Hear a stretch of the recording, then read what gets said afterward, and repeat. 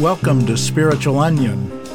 I do so appreciate you listening, and if you find the podcast meaningful, please consider recommending it to your friends. So off we go. Pastoral psychotherapy has been characterized as the weed in the sidewalk of mental health. And as a weed, there are those who want to yank it up. Religious institutions are largely suspicious of psychology. They fear that psychology will label faith as childish and without merit. And if Jesus is the answer, why would we need psychology? Following Freud, most psychoanalytic practitioners see religion as the expression of wishful illusion, representing the emotional needs of the immature adult projected onto the big daddy in the sky. Here I'd like to take a moment and delve into ancient history. Why? Well, we need to take into consideration the impact of a long-standing idea on our worldview. I am referencing a church council at Constantinople in 869. Is that ancient enough for you? I know I risk boring you, but bear with me. At this council, which at the time was part of the one holy Roman Catholic Church dominating Western religious thought, our idea of human nature devolved from spirit, soul, and body to one of only spirit and body. With regard to our religious institutions and our religious thought, soul went down the crapper. A split arose between spiritual energy and soulful energy. A divide appeared between religion and psychology. A distrust grew between two innermost aspects of our humanity. This split, this divide, and this trust remains. For instance, attention to dreams was important in the early church.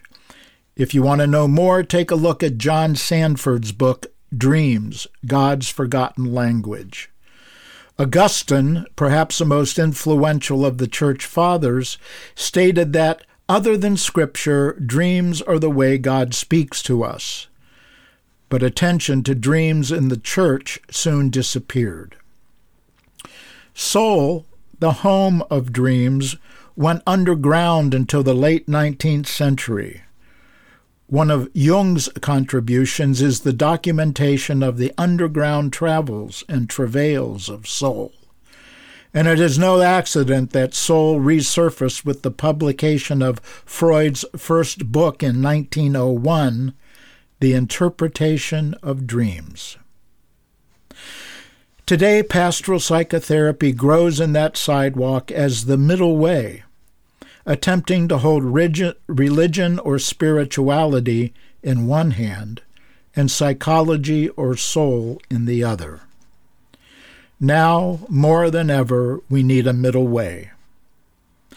In our country, both religiously and politically, we are held captive by a disastrous and destructive split. On the one hand, we have a religious and political extreme right ruled by conspiracy theories, Semitism, racism, anti-immigration with authoritarian tendencies. On the other hand, we have a religious and political extreme left dominated by wokeness, a cancel culture, anti-capitalistic rhetoric, anything goes social and relational perspectives, also tending toward authoritarianism. The author George Saunders comments, "I think, therefore I am wrong, after which I speak, and my wrongness falls on someone also thinking wrongly. And being human, we can't bear to think without taking action which, having been taken, makes things worse." There it is. How do we find a way to heal the split in our country, the split in our politics, the split between spirit and soul, the split in our very being? I don't claim to have the answer, but I can make a start. For example, take immigration. The best of the right is right. Our nation cannot flourish by maintaining open borders. The right is not wrong that some of the worst of other nations are coming unchecked into our country. Cartels, gangs, and other criminals are freely entering the country. The best of the left is correct that historically we are a nation of immigrants, and in addition to most becoming positive contributors to our country, we must admit that immigrants are needed in many areas of our economy. Agriculture, construction, and food service, to name a few. For example, I have an acquaintance who owns a large roofing company. Young white males have proven themselves unreliable. They do not want to work.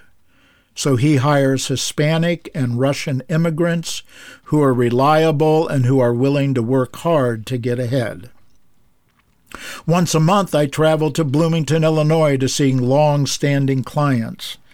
I stay at Eastland Suites, where, to a person, all the cleaning and food prep personnel are Latino and Latina.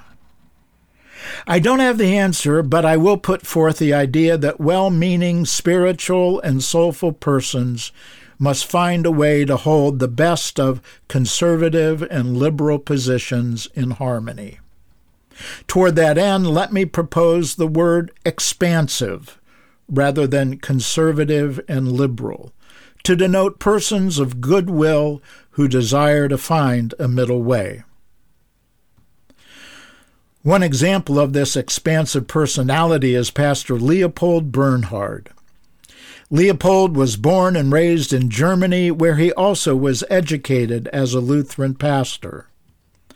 During World War II, he worked with the underground to move Jews out of the country, until one night he was informed that the Gestapo was coming for him. So that same underground got Leopold out of the country.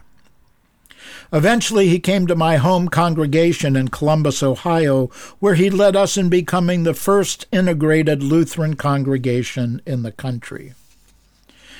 His final stage of ministry was at the Lutheran Church of the Reformation in Washington, D.C., which sits across from the Library of Congress. There he served as director of the congregation's Public Affairs Sector Ministry. The heart of Leopold's ministry was hosting and moderating discussions between two leaders on opposite sides of important issues. It's hard to imagine such events taking place today without deteriorating into bouts of name-calling and vitriolic exchanges.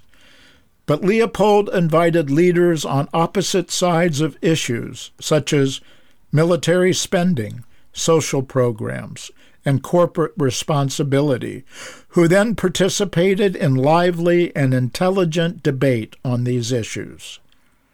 He shows us the middle way. So in order to help us find and remain in this middle way, I want to return to the Hebrew meaning of the word heart, in conjunction with the meaning of heart as defined by psychoanalyst James Hillman.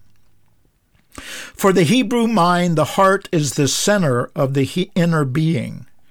As such, the heart, not the brain, is the home of the intellect, emotion, and will. The Swiss physician Paracelsus echoes this perspective when he writes, "Speech is not of the tongue, but of the heart. The tongue is merely the instrument with which one speaks. He who is dumb in his heart, not in his tongue. As you speak, so is your heart." Hillman suggests that first, my heart is my humanity, my courage to live, my strength, and fierce passion. By means of it, nothing is foreign to me. All can be admitted to its kingdom of dignity. My most noble virtues emanate from the heart: loyalty, heroic boldness, compassion. Second, Hillman points out that my heart is my love, my feelings, and my sense of person. It is the place of intimate interiority, where sin and shame and desire and the unfathomable divine too inhabit. What if we imagine our heart holding spirit and soul in harmonious tension? But what do I mean by spirit and soul? Peaks belong to the spirit. Mount Sinai, Mount Olympus, the Mount of Olives, spirit lifts us up. It is the image of worshipers raising their hands heavenward. It is Maslow's peak experiences that he names as self-validating and self-justifying. Spirit denotes what is light and high in our being. Spirit is the monk meditating alone on the mountain. Spirit has to do with transcending, rising above, overcoming. Ecstasy and enthusiasm are spirit. Spirit is psychologically masculine. The valleys or vales belong to the soul. Yea, though I walk through the valley of the shadow of death. One could take a passage from Keats as a psychological maxim. Call the world, if you please, the vale of soul-making. Then you will find out the use of the world. So, therapy is soulful. We work things through in therapy, or as Freud meant, we suffer through them. We don't transcend them. Soul brings us down into the depths. Dreams arise from the soul. Soul imagines. Soul denotes what is dark and low in our being. The cave is the place of the soul. Soulfulness involves weeping, sorrow, suffering, and death. Soul is feminine. Without soul, spiritual scriptures and sermons lose their depth. Spiritual maxims displayed on neon signs and bumper stickers. According to Richard Rohr, stage 1 of spiritual development can be summarized as, my self-image and my body is who I am. What a wonderful way to sum up the dominant energy of our culture. How do I look to others? What labels are on my clothes? How many social media followers do I have? And how happy and successful can I look? How much weight do I need to lose? If we are people of the middle way, we find ourselves at odds with the dominant culture. In fact, we likely find ourselves at odds with the untethered spirit of many of our churches. The difficulty in being and remaining people of the middle way is in keeping our hearts open. Childhood hurts, teen troubles, adult disappointments, personal losses, trauma, dashed dreams, broken relationships, all will tend to close our hearts. And it is not just our personal experiences. We live in an anxious time. I figure if you're not anxious over what's going around us nationally and globally, I worry about you. Each generation carries its own wounds. At a global level, we are bombarded by daily disheartening news. Many of us wonder if there is a viable future for humanity. Over time, if we cannot keep our hearts open, we become bitter, disillusioned, angry, hopeless, and burdened. There is another way, the middle way. Once again, George Saunders helps us. He writes, in a world full of people who seem to know everything passionately, based on little, often slanted information, where certainty is often mistaken for power, what a relief it is to be in the company of those confident enough to stay unsure, that is, perpetually curious. People of the middle way work to be comfortable with being uncomfortable. Like a Buddhist monk, our answer often is, don't know.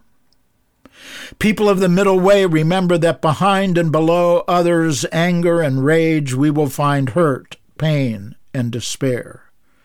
Can we be big enough people to listen without becoming defensive or argumentative?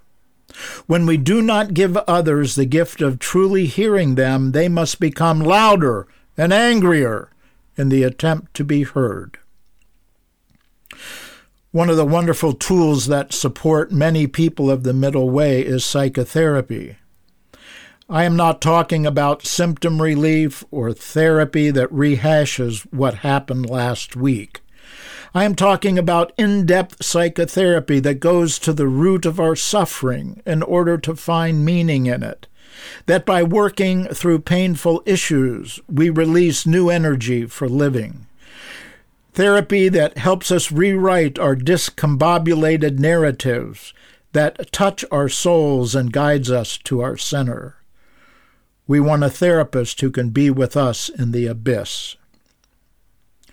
Worthwhile psychotherapy does not return us to the world as normal people, whatever that means. Worthwhile psychotherapy uncovers that particular and peculiar person hidden at our depths and brings it to light. Something that can aid us in remaining in the middle way is by beginning each day with the welcoming prayer. It goes like this: Welcome, welcome, welcome. I welcome everything that comes to me today because I know it is for my healing. I welcome all thoughts, feelings, emotions, persons, situations, and conditions. I let go of my desire for power and control. I let go of my desire for affection, esteem, approval, and pleasure. I let go of my desire for survival and security. I let go of my desire to change any situation, condition, person, or myself. I open to the love and presence of God and God's action within me. Amen. The welcoming prayer developed out of a need to counter our resistance to the daily bumps and unwanted experience. In other words, to keep us from closing down in the face of undesired experiences and from our seemingly never-ending desire for more power and control, more affection and approval, more survival and security. Why? Because searching for more only facilitates negative patterns that cause us more pain. Getting more will not provide healing. I use the welcome prayer throughout the day when I find my heart starting to close down. Just saying the word welcome recenters me. If you're interested, you can find out more about the welcoming prayer at the website Contemplative Outreach. So perhaps we can join together as a community of the open-hearted, join together as the gathering of the uncertain and curious, join together as the people of the middle way. Thank you for listening. I'll return in 2 weeks. Future podcasts focus on guilt, shame, and trauma, forgiveness and acceptance, love and loss, healthy and unhealthy narcissism, and perhaps how to find a good therapist and what to do in therapy. Until then, join me in traveling the middle way. Like a bird on the wire, like a drum in a midnight choir, I have tried in my way to be free. Like a worm on a hook, like a knife from some old-fashioned book, I have saved all my ribbons for thee. If I